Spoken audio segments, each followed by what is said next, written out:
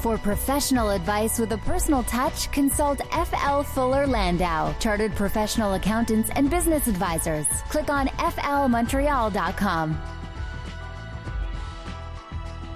Good evening. Welcome to today's Entrepreneur, inspiring stories from outstanding business people. Dan Delmar and FL Montreal's Josh Miller with you. Good evening, Josh. Hello, Dan. Welcome back. Thank you you for being back. You sound good. Thanks very much. I was out with the flu last week, unfortunately, but nice to be back. We held down the fort. You did very well. And coming up on the program today, this is someone who has been in the media business for a very long time, but whose name you might not necessarily know. Andrea Kenyon of Andrea Kenyon Casting. And Andrea Kenyon Wells Casting now was Andrea Kenyon Casting. And we won't say she's been around for decades. You know, that would give away a few things that we shouldn't give away, but been around a long time. So lots of stories, and will be a very interesting, entertaining, and informative show. As usual, some tips and advice during tax time. This time, Ernie Furt, tax partner at FL. Later in the program, we'll deal with tax time for the U.S. If you have some business there or personal tax business there, we'll get to that later in the show. But as usual, first, some entrepreneurial news and notes. And Josh, let's begin with actually a couple of listener questions. One was about selling their company. And so we have one question here. This is from a client of yours, I believe. And the client asked, I have never thought of selling my company and have received an offer. Now what?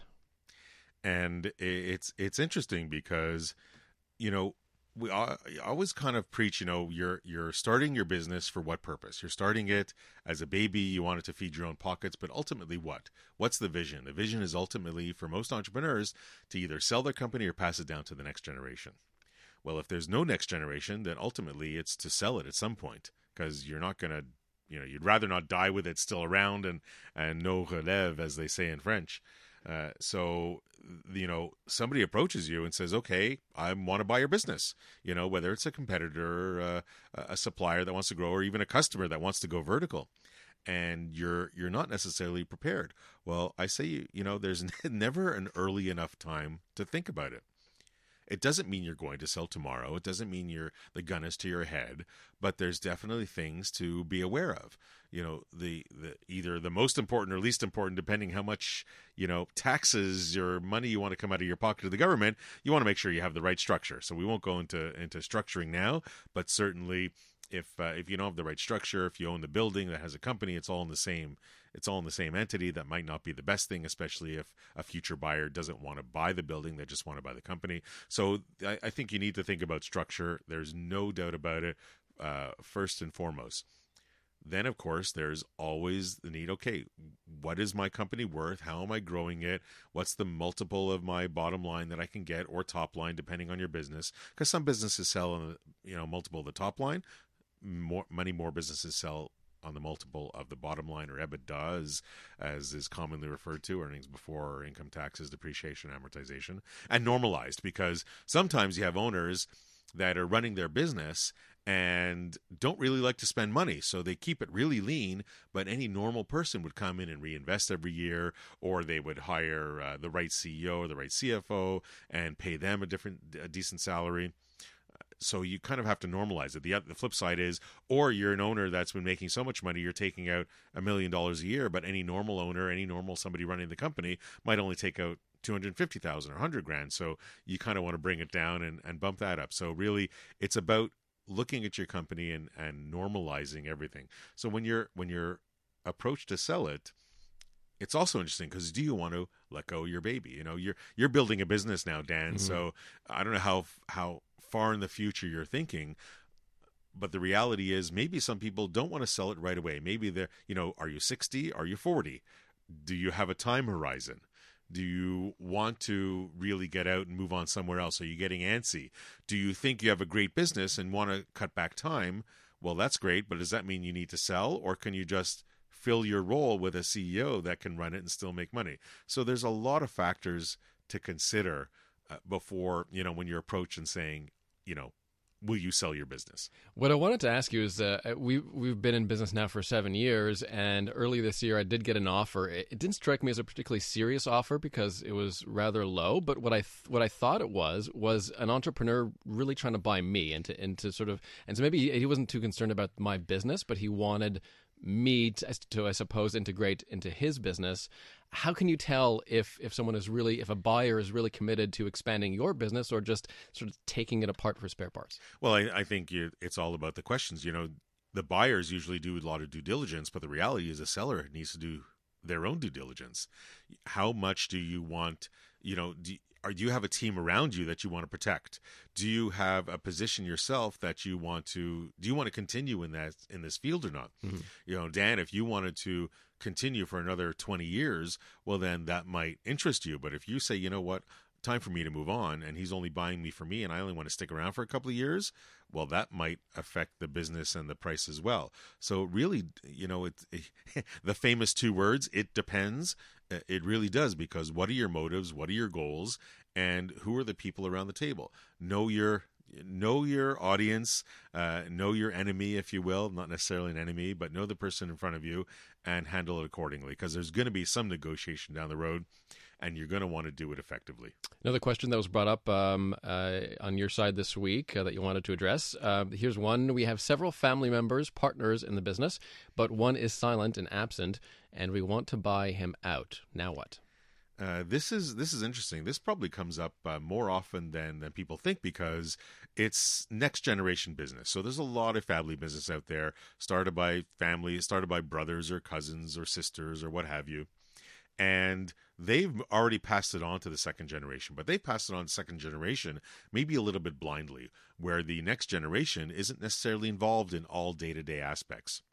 So you have, let's say, 2 families, 2 cousins that are in business. They leave it to their respective 2 children, what have you, and you have maybe one of the 4 between the 2 of them that own shares, but really not contributing, not involved in the business at all. The business is going well. They want to go in a direction, and there's a little bit of resentment factor. There's a little bit of, or possible resentment factor, because nobody knows on the relationship of the family.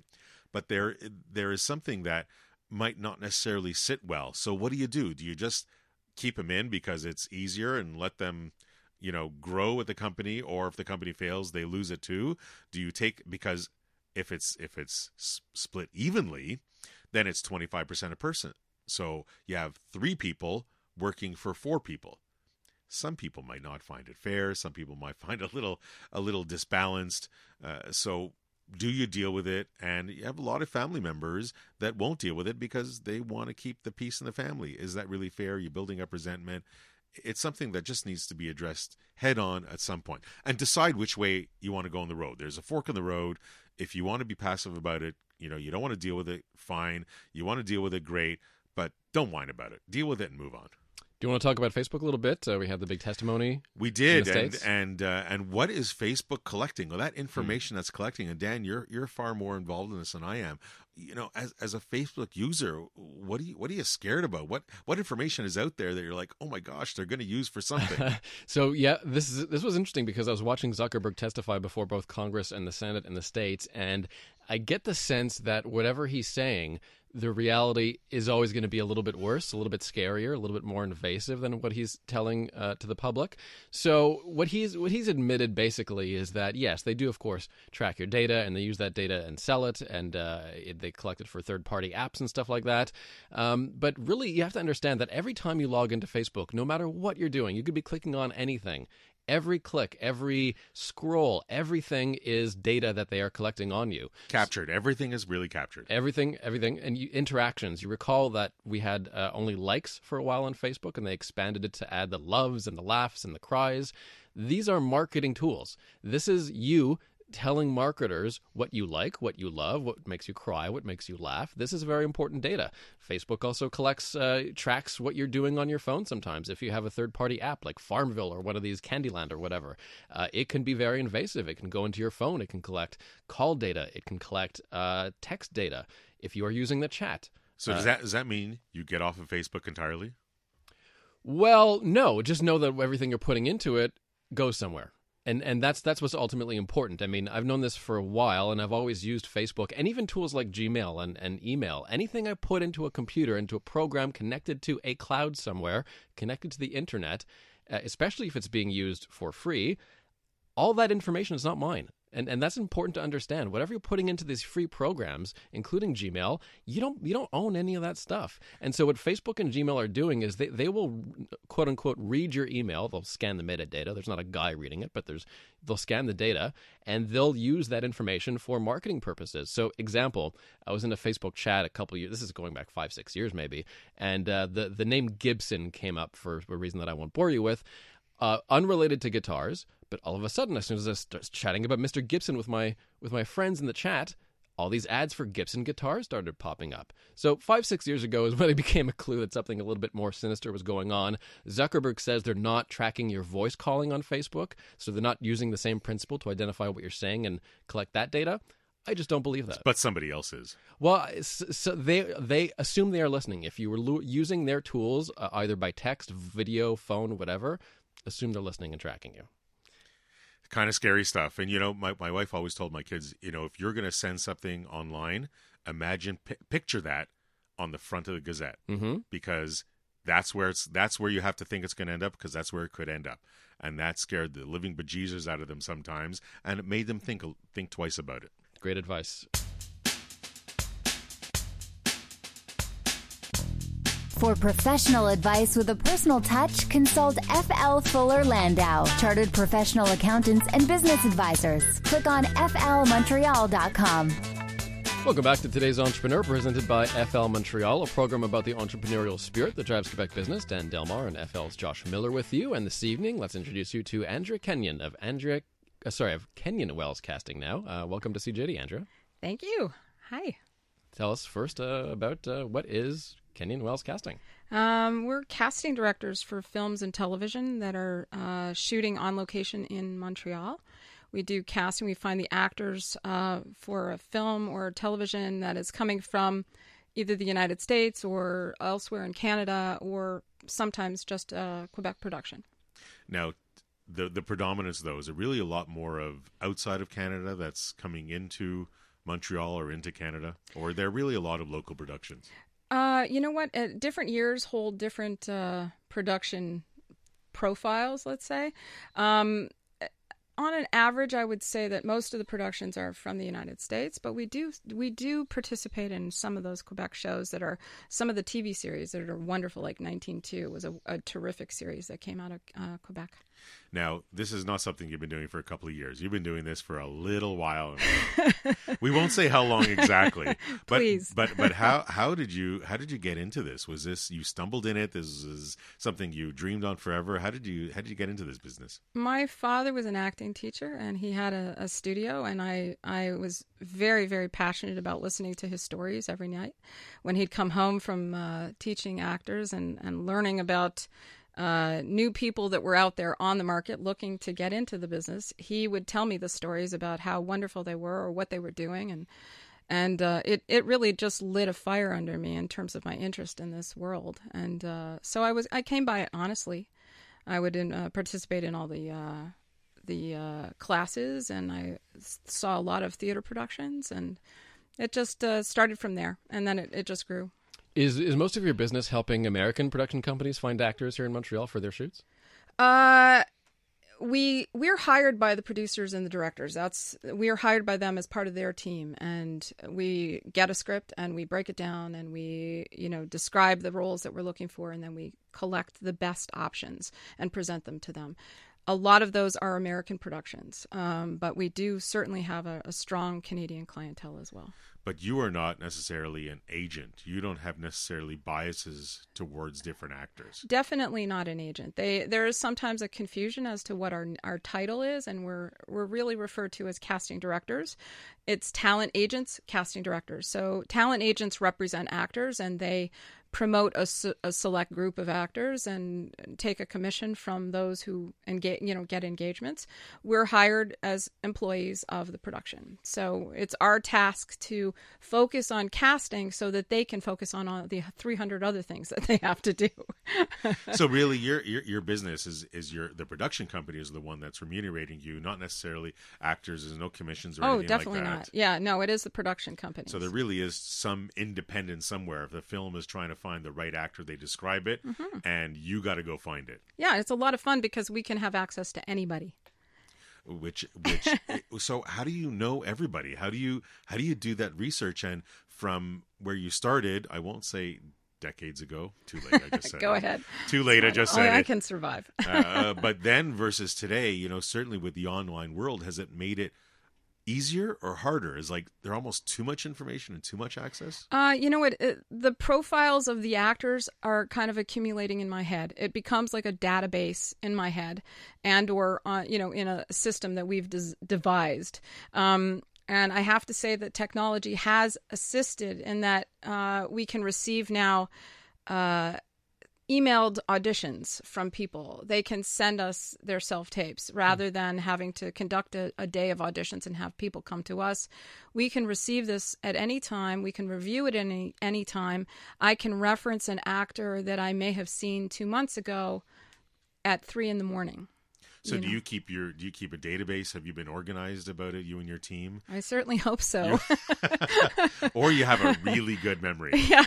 Well, I'm still working on the memory thing because it is required, and it's kind of you're building a profile. I actually spoke with a bunch of actors this weekend at a workshop, and one of the things I explained to them is that our profile of them is something that's changeable. It grows all the time. So I may meet them and have a vision of them. I might see them in theater, and then that adds on top of that. And then I might see an audition, and that'll add that much more information. Do you give them guidance? Certainly, I give them guidance. If in the audition room, we oftentimes guide them through an actual audition, giving them feedback, giving them direction in terms of what we think might be more suited to what we're looking for. But in terms of their careers, that's only if they ask. No, there's no question. There's lots of aspects behind it, and you're not a solo performance. You do have a team around you, and you do have to get the name out there, notwithstanding your history with your dad in the acting school or whatever. And I know there's lots of aspects of the business that are very important to actually make it run. So when we come back after the 30, we'll explore that a little bit more. Andrea Kenyon of Kenyon Wells Casting joining us this evening on Today's Entrepreneur. For professional advice with a personal touch, consult F.L. Fuller Landau, Chartered Professional Accountants and Business Advisors. Click on flmontreal.com. 7:37. Welcome back to Today's Entrepreneur, a program about the entrepreneurial spirit that drives Quebec business. My name is Dan Delmar, along with FL Montreal's Josh Miller. Coming up later in the show, we're going to talk to FL tax partner Ernie Furt about tax time if you are doing business or have personal business in the States. And for now, we're chatting with Andrea Kenyon of Kenyon Wells Casting. And she works on big Hollywood productions that come to Montreal and helps American productions and Canadian productions as well find actors here in the city. And, when you first started, I understand that Andrea, you got into this business. It was your dad had an acting school and all that. But when you first got into that business, and I'm asking you to think back then and today, how do you get your name out there? How do people know to come to you? How do the foreign production companies know that you exist, either then and now? Maybe we'll start with then when you first went out. What was your first foray? How did you get your name out there to begin with? The first thing we did was actually we created our a resume. We created a package. We did all kinds of research about who are the people that hire the casting directors, and we found out everybody, the production companies, the production managers, the producers, the directors, the assistant directors. We tried to create all of these lists so that we could start to make contact with them and let them know that we were there. We pounded the pavement, definitely. We showed up with our package, and hey, we're new in town doing casting, la la la la la, and there was a lot of that at the beginning, and Yeah, sorry. How much of it became word of mouth? Like you get your first good job, you casted it well. Is there a big word of mouth? Are you as only as good as your last great placement? It's kind of a combo of what you've just said, because I think through the years, every year you've got a new hurdle to get over. When we first started, I was doing a lot of non-union production. This is before ACTRA ACTRA, which is the Union for Actors, had introduced the apprentice system. So once that happened, there were less and less non-union production, and we were going out for those TV series or those TV films, and some of them the lower budget local shows, and we were getting them. And then we were trying for the American shows, and we weren't getting them because we didn't have the resume. And then, the idea, I had heard a quote once, your success is not whether or not you have problems, but whether they're the same ones that you had last year. And so every year, you jumped over a newer hurdle, something. So now the projects, the next time we went up for projects, the ones we weren't getting were the big budgets, but we were still getting the good ones. And now we're getting the big budgets. So thank God. So there'll be something next week, an evolution. An evolution of problems. So we've in Montreal, I mean, these mix the news sometimes. The industry comes up and down. Sometimes there are more American productions or less. Mm-hmm. How is the industry now for local actors? I think the actors would wish for more shows right now, but I think we have kind of like the slow and steady fire at this point, and I believe that it's going to get busier as the summer approaches. It usually is busier in the summer months, and then it kind of quiets down in the fall or winter for sure. But right now we're doing pretty well in that we have there are some shows that are continuing to shoot here, and others that are rumored to be coming. So, how important is confidentiality in your business when there's shoots here in Montreal? Confidentiality is very important on certain types of shows. Definitely superhero films that are very, very, you cannot be working on those films. They don't exist. They don't exist. Marvel, DC, we don't hear about them ever. We didn't do them. We know nothing. And that comes up in video games as well. So there's a lot of video game casting that happens, and you cannot talk about it. Now, if we stay on the topic I didn't of say anything. I didn't hear you say anything whatsoever. I am deaf. Okay. So we're talking about marketing, and we'll finish off. So I heard what was back then when you first started, mm-hmm. however long ago that was or short ago that was. We're going to press on that, aren't we? I'm nothing if not a persistent dog with a bone. So what about today? Are you relying today on more online, or is it really still your last great gig, your relationships? How much? I mean, relationships must play a huge role in this business. We've been doing this for a long time. You see, I almost caught you. Yeah, for a long time, and I have to say that our work.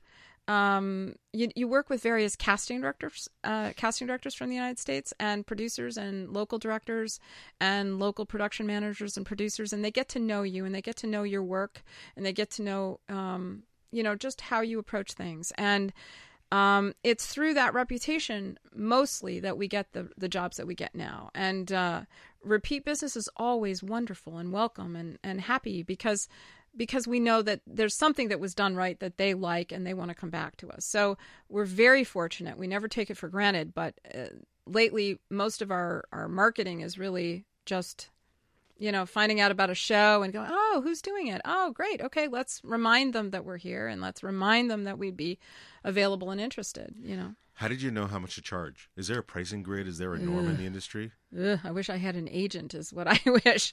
They're in the United States, they're actually unionized. Casting directors are unionized, but not in Canada. We're an association in Quebec and in Canada, and they have recommended rates.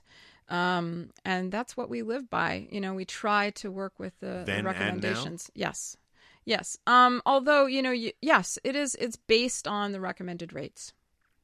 And have you, I don't know, is it a question? It's not a question of self-worth, right? It's out there. It's recommended rates. You're either at the higher end or lower end.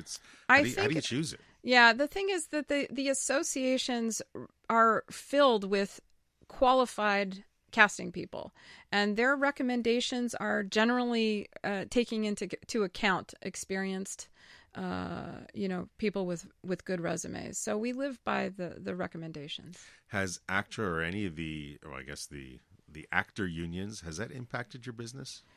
I'm sorry, can you... The unions that came about over the years, has that impacted you at all, or not really?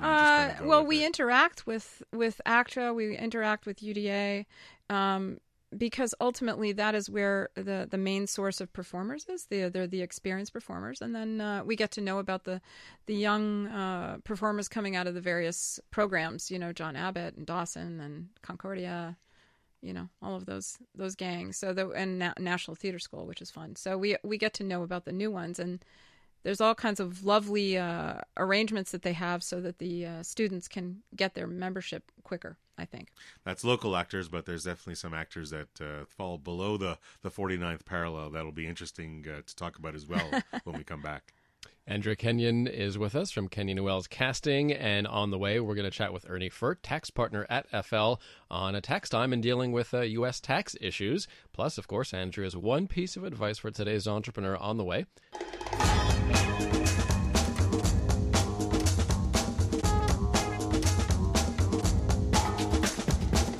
For professional advice with a personal touch, consult FL Fuller Landau, Chartered Professional Accountants and Business Advisors. Click on flmontreal.com. Inspiring stories from outstanding business people. Dan Delmar and FL Montreal's Josh Miller with you for today's entrepreneur. We're joined in studio by Andrea Kenyon of Kenyon Wells Casting. We'll have Andrea's one piece of advice for today's entrepreneur coming up in just a moment. But first, now it is tax time, of course, and the deadline for filing your U.S. taxes is today, right now? Tomorrow. Ernie's there on he the is. line. Ernie Furt is here. He can't be in studio, of course, because he's very busy this evening. Tax partner at FL, Ernie Furt. Hi, Ernie.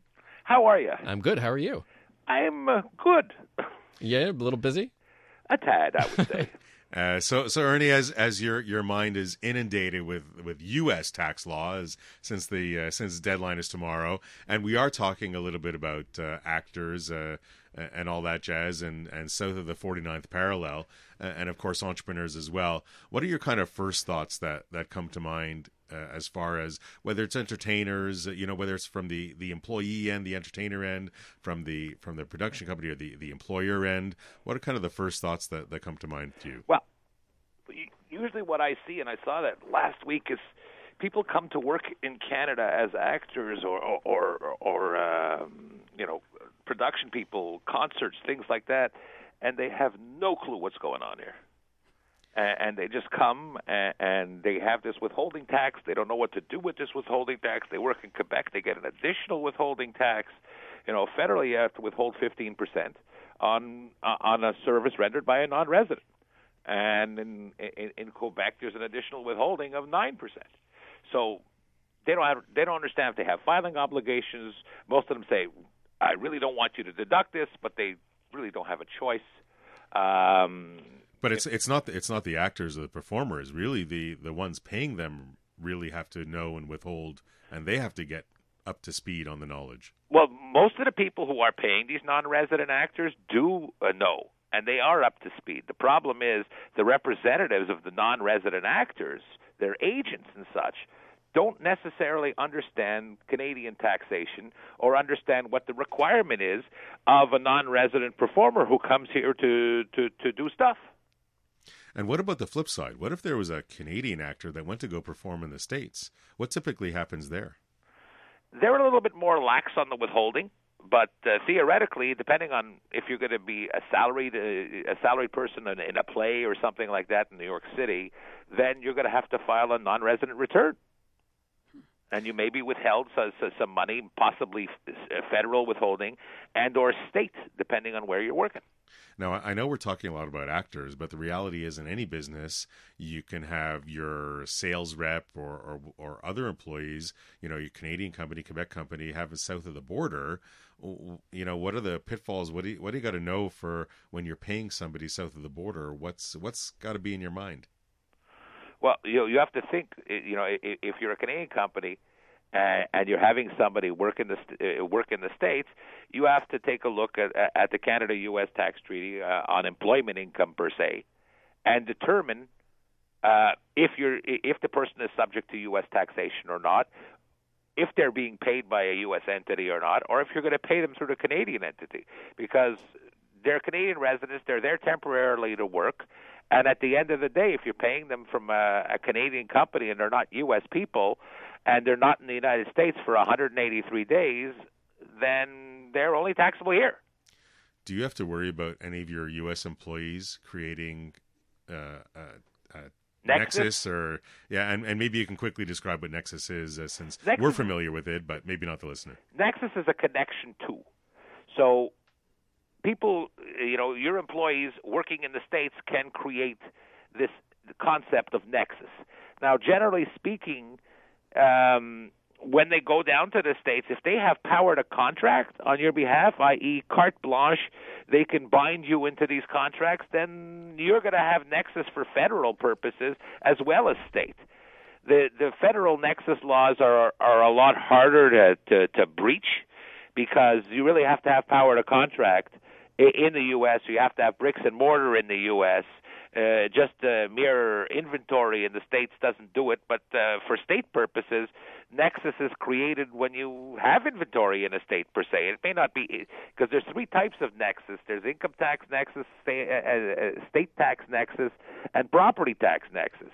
So you have to look at all three, and all three, of course, have different rules, and those rules vary amongst the different states. Just having a showroom, would that create Nexus? It depends which state. For federal purposes, no. So you could be filing a federal treaty-based U.S. return. We're talking about the U.S. for a second here. But sometimes if you go to a trade show, and you go to a trade show on a annual basis in New York State, that'll give you Nexus. Nexus. It's a 4-letter word, it sounds like. So it's a headache. It's a longer word, longer than 4 letters. No question about it. Thanks very much, Ernie. It's definitely a bit of a minefield when you're dealing, whether you're an actor, whether you're even we talk about NHL players often, and they're cross border. So that's a whole other show. That's a whole other show. Thanks very much, Ernie. Appreciate it. Don't work too late, guys. Ernie. Always a pleasure. Bye-bye. And as we approach the last moment of our show, as we do each week, we'll turn to our guest, Andrea Kenyon, and ask you, Andrea, what would be your one piece of advice for today's entrepreneur? I would say just never rest on your laurels. Always stay engaged with your clients on a direct basis, and just never take it for granted. And I guess you constantly build those relationships and nurture those relationships throughout the years. Always. Excellent. Thanks very much. For me, it's somebody that's been in the business a long time. There's definitely a passion. That's clear. And thanks very much, Andrea, for joining us. I wanted to quickly quote Andrea off the air, who said, "Always compete with yourself," which I think is really interesting too. Thanks, Andrea, for dropping by tonight. Thank you for having me. Andrea Kenyon of Kenyon Wells Casting. Next week on the show, we're going to have some adventure time. Arbraska.